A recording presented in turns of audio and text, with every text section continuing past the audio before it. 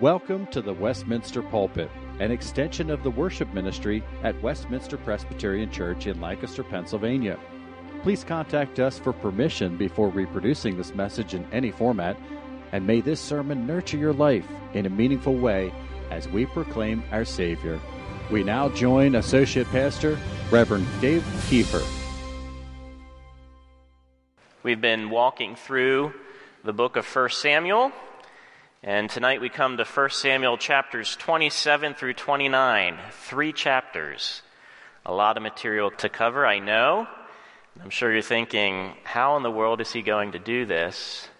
And we'll get out of here by 9 o'clock. I won't be able to read it all. I will read some sections and summarize other sections, but I encourage you to go back and reread the stories for yourself. But we're putting these together because as one story, as we compare David's desperation and Saul's desperation, it's in that comparison that some things pop out to us. And in 1 Samuel chapter 27 and 29, we see David's desperation and how the Lord delivers him. And we're going to contrast that with chapter 28, which shows Saul's desperation and his disintegration. Now, in chapter 28, the story is sort of interrupted. It's like a flashback in a movie. By interrupting, the writer's not just keeping us on the edge of our seat, but he's forcing us to compare these two stories so that we understand more of his sovereignty and his grace and his goodness over desperate situations, and how his justice and mercy just shines through desperate situations. So we're going to take a look at David's desperation first and his deliverance in chapter 27 through the very first 2 chapters of chapter 28, 2 verses of chapter 28. We're going to see that David's desperation, it's understandable but unacceptable.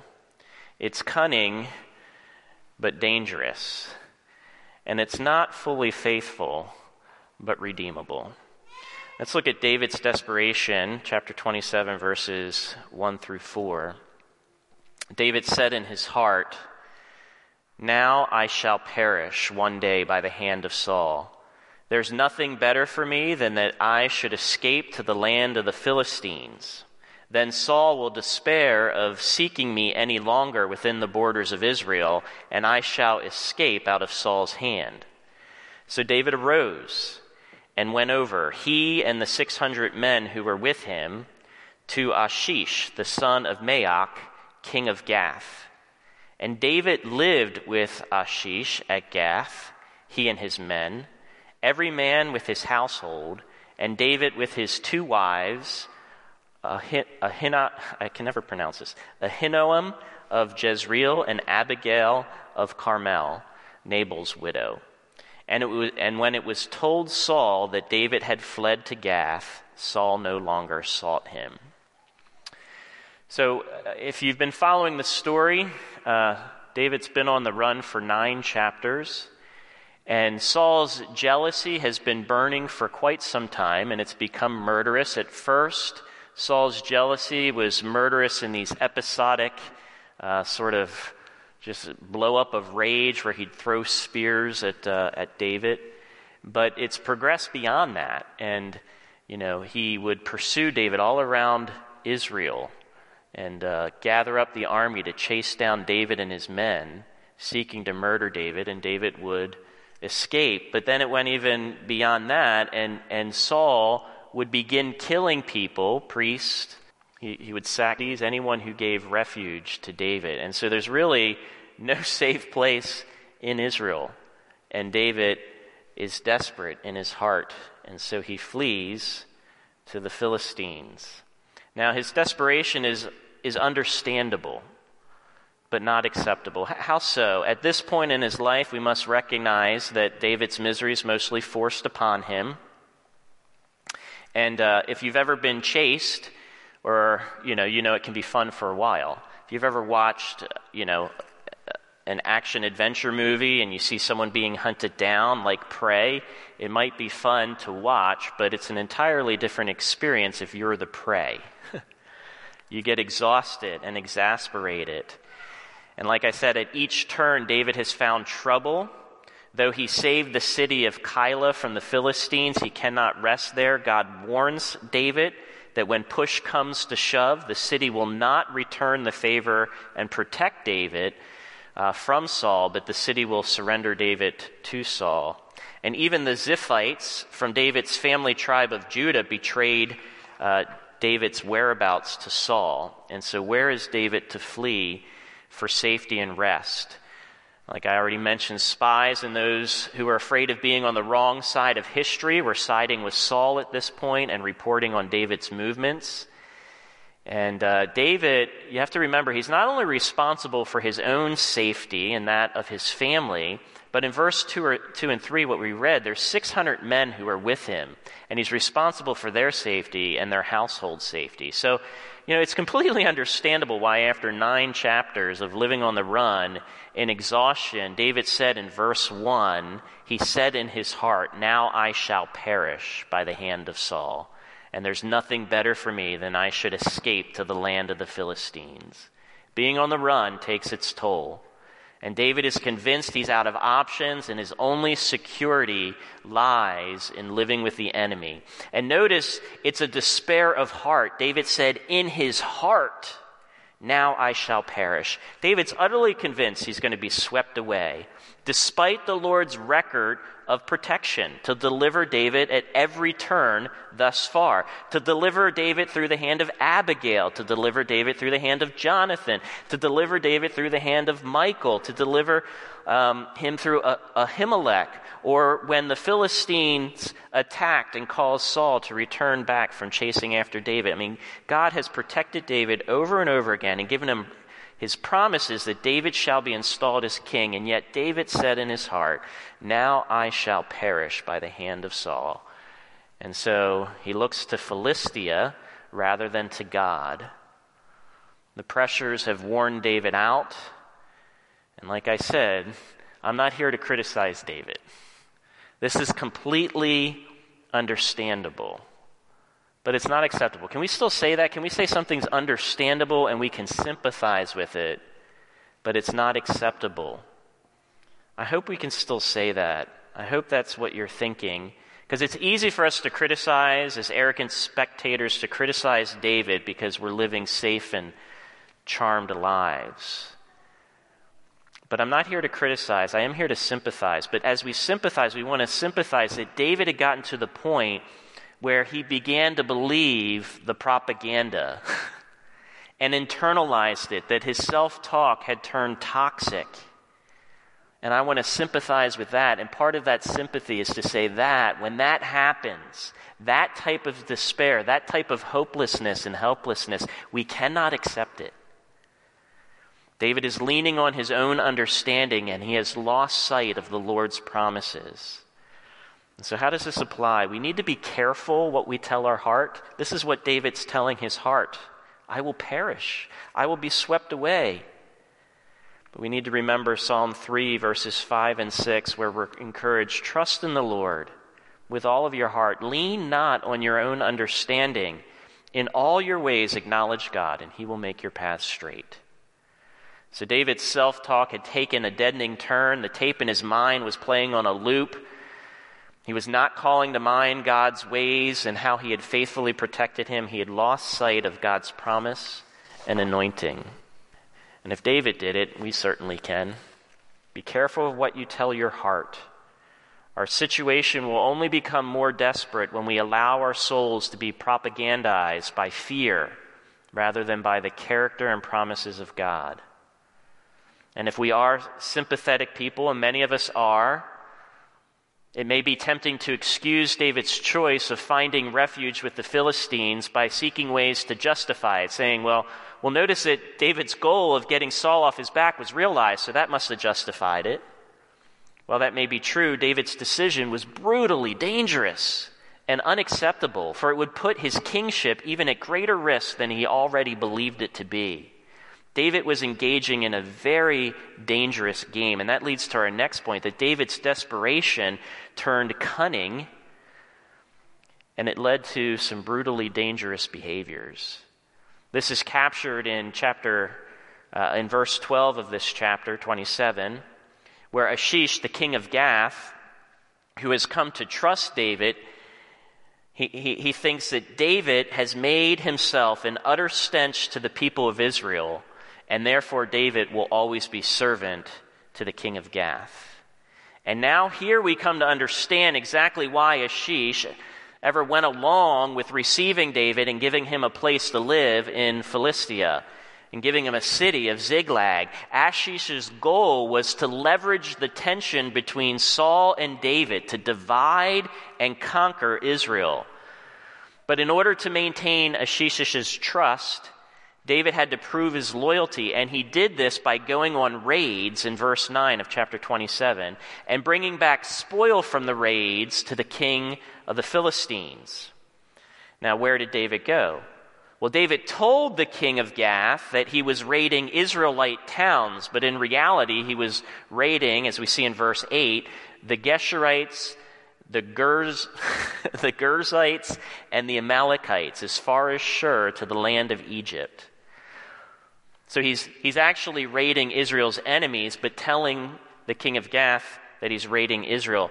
But in order to maintain appearances, David could not merely be a raider stealing goods and laborers. He couldn't do that because why? Survivors talk. Raiders normally did just that, right? They just raided. They stole goods. Sometimes they took captives to serve as slaves. But David had become more than a raider. He'd become a butcher, killing every person from the towns he raided, women and children included. And even by the standards of David's day, David was practicing overkill, not in obedience to God, but to maintain his cover, and because he was desperate. Now, David's ploy worked well. He was so successful that the King Achish, believed David heart and soul. If you look at chapter 28, verses 1 and 2, when it came time for the Philistines to gather for war against Israel, Achish said to David, "Understand that you and your men are to go out with me in the army." And David said to Achish, "Very well, you shall know what your servant can do." And Achish said to David, "Very well, I will make you my bodyguard for life." And then we have the story stopping abruptly. We're kind of left hanging there to ask a lot of questions before it switches over to Saul's desperate situation. But some of the questions we're left with at this point is how is David going to get out of this pickle, this jam? Here David is heading into battle against Saul and Jonathan, whom he is in covenant with, and against Israel. And he's surrounded by Philistines, and he can't simply change his mind. If he changed his mind, if he revealed his faithfulness to Israel, he and his men would have been slaughtered. If he simply tried to escape, many of the fighting men and the soldiers may have been able to make it out safely, but the women and the children would have been left behind and vulnerable to Philistine vengeance. And so David decides to go along with the charade. But consider this, David's deceitful ways could have been discovered at any time. Even as he responds to Achish's commands, David's cunning ways are almost transparent. In verse 8, when he says, "Very well, you shall see what your servant can do," a more discerning king might notice that the nearly transparent irony of that statement.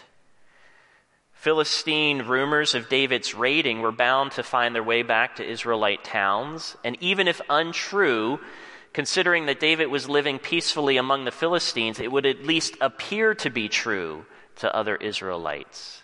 And such appearance would severely undermine David's credibility among Israel. So he's really between the proverbial rock and the hard spot. There are no apparent solutions. But the question, how is David going to get out of this pickle, isn't the only question racing through our minds. Another question, as I read this, is, boy, David's really let me down. How am I to make sense of this? I view David as a hero. Why should I ever view David as a hero again? I mean, up to this point, if you've been very pro-David, you may now be feeling a little bit suspicious, or maybe even betrayed and disappointed. David the raider is one thing, but David the butcher is quite another, and he's already slipped into other ways of disobedience. He's already entered into polygamous relationships, and maybe you're angry at the Bible for presenting this unvarnished truth without a clear condemnation of David, or maybe you're angry at the Lord for choosing David over Saul when both sinned in bigger ways than Jonathan did, for example. Jonathan doesn't get the throne, he doesn't get the glory, even though he remained faithful to David and to his father and to Israel, and even fighting to the bitter end for righteousness and truth. But see, maybe it's our predictable questions, our concerns, our doubts is the reason this story is written. As is, the text corrects our efforts to make David a model of virtue. The writer corrects the all too common temptation to make heroes out of our leaders.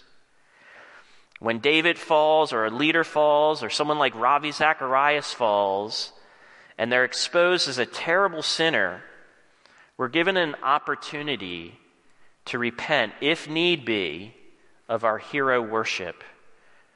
And sure, it's appropriate to be sad. There's no need to repent of that, to be sad and disappointed for being betrayed and hurt and the dishonor it brings to God and his kingdom.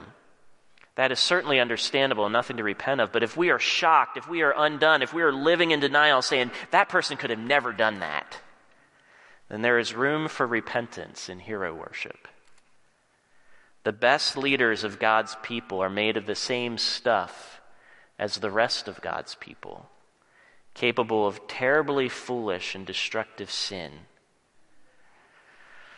So that leads us to the last characteristic of David's desperation. It's understandable but unacceptable. It's cunningly wise but brutally dangerous and destructive. But last, it's not faithful, but it is redeemable.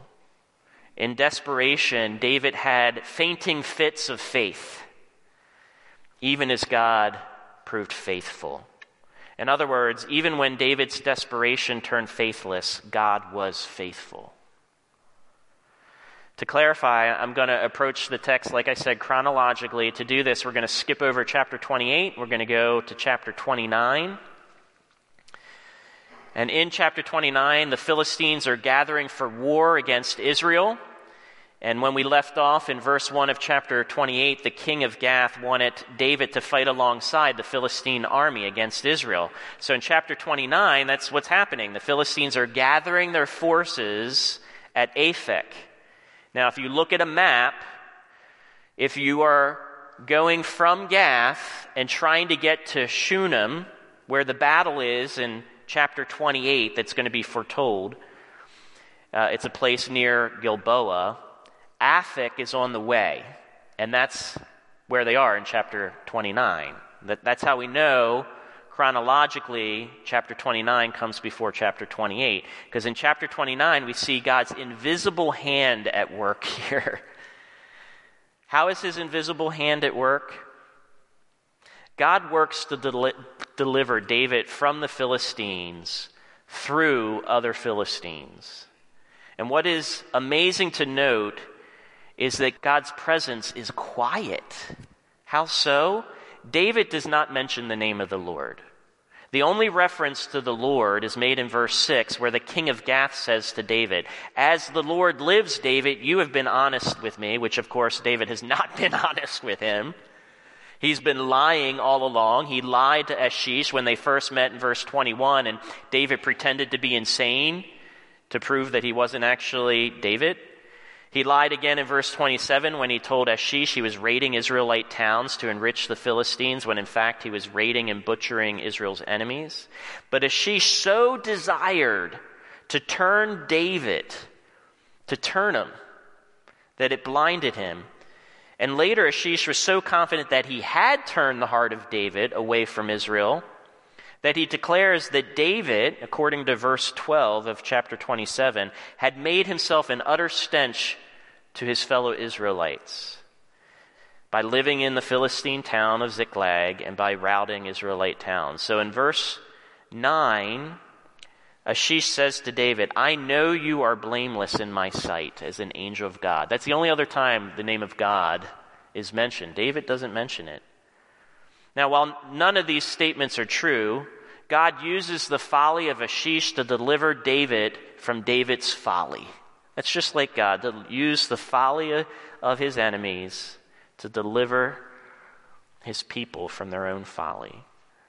And so when the Philistine army is gathered at Aphek, and as the Philistines are passing by, column after column, they're marching in this parade to assemble their forces. The Israelites that David's with, these 600 Hebrews, are at the back of the parade. And the other Philistine commanders in verse 3 of chapter 29 take notice of this, and they ask the king of Gath, what in the world are these Hebrews doing here marching with us? And an argument breaks out between Achish and the Philistine commanders. Achish argues, yes, this is David, servant of Saul, but since he deserted to me over a year ago, I have found no fault in him. In other words, trust me, he's one of us now. I've turned him. Well, the Philistine commanders get angry with the king of Gath, and they say, he cannot go with us into battle, lest in the middle of the battle he turns on us and becomes our adversary. In other words, they're saying, think of it, Achish. If David ever wanted to get back into the good graces of Saul or of Israel, all he'd have to do is to turn on us in the battle and offer our heads on a platter, and he's back in their good graces.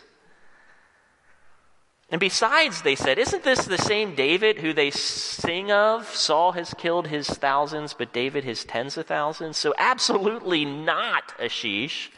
We are not taking this man and his men into battle. Now, if you really believe David is loyal to you, we will spare him this day. But he must return to Ziklag. He cannot go with us into battle. And humorously, in verse 6 of chapter 29, Achish comes back to David and basically apologizes for not being able to take David with him into battle against Israel. I mean, it's hysterical. And David falsely protests, what have I ever done? What have I ever done to prove I'm false to you?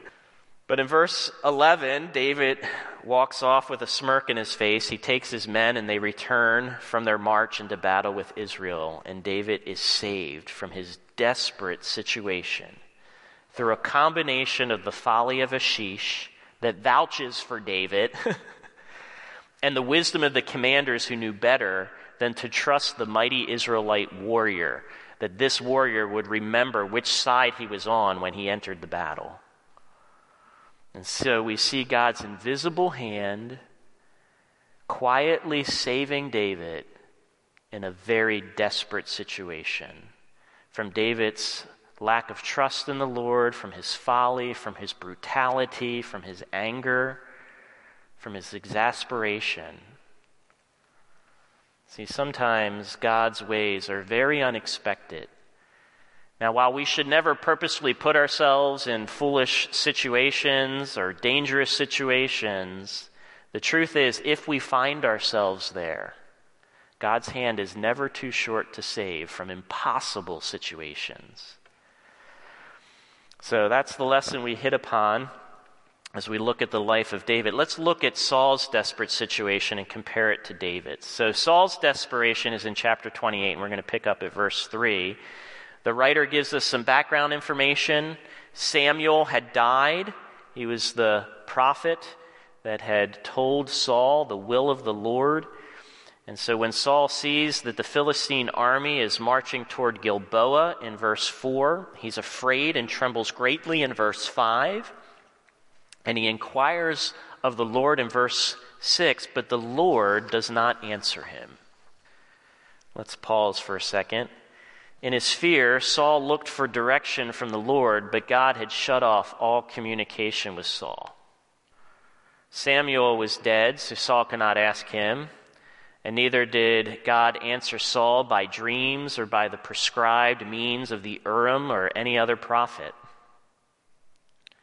And so in desperation, Saul violates his own orthodox law, and his desperation turns so toxic that he disguises himself. He dangerously skirts close to the Philistine army to get around the army to the other side where Endor is. He does this in the middle of the night. He could have been sighted or caught. And he goes so he can ask a witch of Endor to take her life into her own hands by calling forth Samuel from the dead so that Samuel could give him the answers that he's looking for. Now, when Samuel appears, see, I always get the weird text to preach. This is a weird text. I just needed to stop and say this. I got this. I said, I get the weird text again. We're not going to be able to answer all the questions about witches, okay? Believe me, I've been thinking about all the questions and answers, but if you have some, come up and we'll talk later. But so here we have Saul going to the witch of Endor. And she calls up Samuel, and when he appears, Saul is sorely disappointed. Saul's desperate situation takes a turn for the worse. For not only is Saul exposed even before the witch of Endor as a complete hypocrite who will not abide by his own laws and his own standards, but Saul is then rebuked by Samuel, who had prophesied years ago that the kingdom would be torn from him because he refused to obey the Lord about the Amalekites, and that it would be given to another. And here we learn who that other is, that it's going to be David. And worse, Samuel adds that Saul and his sons will die the next day in this great battle against the Philistines that David was just spared from fighting in. And so in verse 20, Saul, hearing this news, falls to the ground in utter fear. And strangely, it's the witch of Endor that offers Saul his last moments of comfort. And after he initially refuses the comfort, he allows her to kill the fattened calf in verse 24 and to make him a meal fit for a king. But it will be his last supper. And the chapter ends with the despairing words, Saul and his servants rose and went away at night. In other words, Saul was at the nadir, the utter depths, utter despair, and he goes out into utter darkness. Saul's desperation ends in death and disintegration the next day when he falls on his own sword because he had been pierced with an arrow from the Philistine army, and he didn't want them to grab him, so he turns and falls on his own sword and takes his own life. His desperation ends in death and disintegration, while David's desperation ends in deliverance. And so my question is, well, what lessons can be gained from this? What lessons? How do we learn from these two different experiences of desperate situations? How do we learn to be desperate in a right way, in a true way? I think we all know that if you've lived enough of life in this broken world, there will be times, seasons, days, maybe even years where you just feel desperate. You're overwhelmed, discouraged, and exasperated. But not all desperation is the same. Some desperation leads to death and disintegration. Some desperation causes men to jump off of buildings. Other forms of desperation causes men to finally do what needs to be done, things that they've been ignoring for a very long time, to deal with the healing that they need in their life. Other desperation leads to deliverance. Not all desperation is created equal. And the distinction between the type of desperation that leads to death and the type of desperation that leads to life is not found in morality or character or personal strength. Both Saul and David, as we see here, and as the writer was bending over backwards to show us, we cannot make heroes out of either of these men. They are both big sinners with significant character flaws. Both proved less than faithful. Both yielded under increasing pressure. Yes, Saul yielded earlier, we might justify, and David yielded later, but they both got themselves into a desperate pickle, in part because of their own lack of faithfulness and sin. And so what is the difference between Saul and David?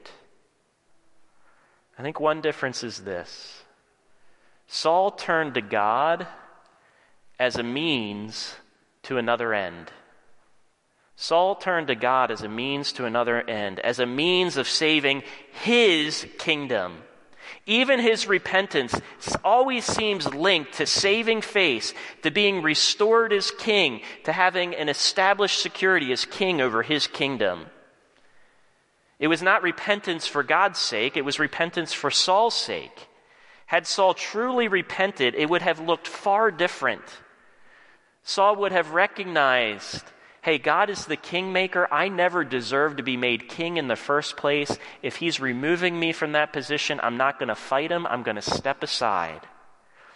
And think of how much grief that would have saved his family and the whole nation of Israel. It would have saved civil war. Had Saul recognized this and truly repented, he would have saved himself.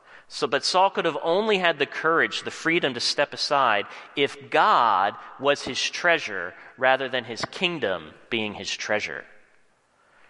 But since the throne was his treasure, he could not step aside.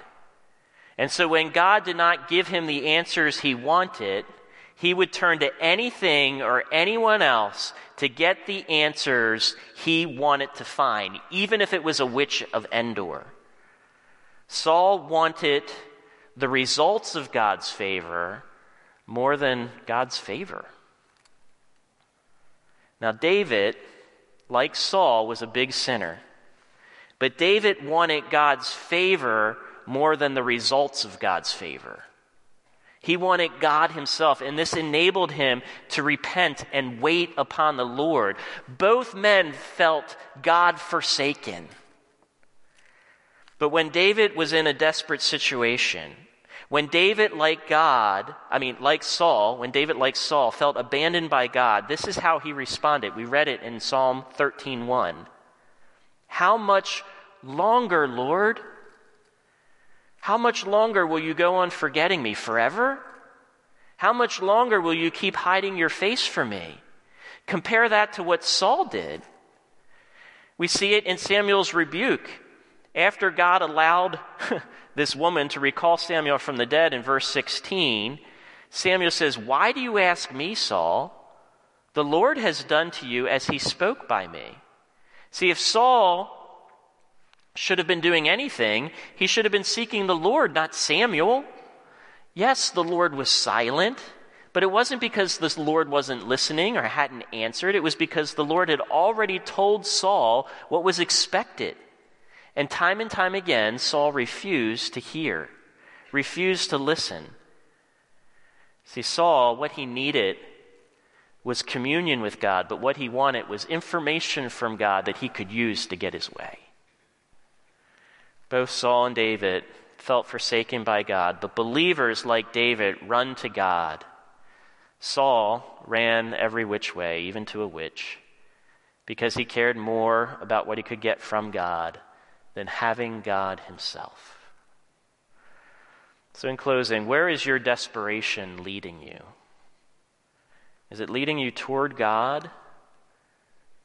Or is it leading you toward other things where God is merely a means to those other things? Now, I want to give more hope than that, because while this is true that we need to be challenged in terms of how we may be using God for other things, our hearts are desperately wicked. And for those who are particularly of sensitive conscience, they may be thinking, well, I never pursue God. I'm always using God. And that's true, right? Because of our sin, it's always corruptible. And our hope is that though we are not faithful, like David wasn't faithful, we are still redeemable. Though we are faithless, God is faithful. Why can we have such confidence? Because God proved through the person of Jesus Christ that he would never forsake those who turn to him in repentance. No matter how much mess they had gotten themselves in, no matter how long that mess existed, no matter how complicated they had made things, no matter how hard their heart had been. Jesus Christ came and he became God-forsaken on the cross when he cried out, my God, why have you forsaken me?" He became God-forsaken so that you and I, who feel God-forsaken, never need to fear that ultimately we will be. Now, he opened the door for utter, complete forgiveness, which is why right after he says, my God, why have you forsaken me? What does he say? He says, it is finished. The penalty for sin has been paid in full. So there's no sin, no hardness of heart, nothing you can do that can ever separate you from the love of God. Jesus' payment on the cross was accepted in full, and his resurrection 3 days later was vindication, was proof that God accepted it. This is good news. It means that even when we look at our hearts and we recognize, I think I'm still using God, we can be forgiven of that. If we humble ourselves and say, God, I think I'm using you, but help me to want you more than your stuff. Help me to pray. I want union with you rather than just blessings in life. It's very similar to the prayer, I believe, help me with my unbelief. I want you, even though I also want other stuff, and maybe I want other stuff more than you. Sometimes forgive me for that, Lord. And the Lord loves to answer those prayers and forgive us and free us.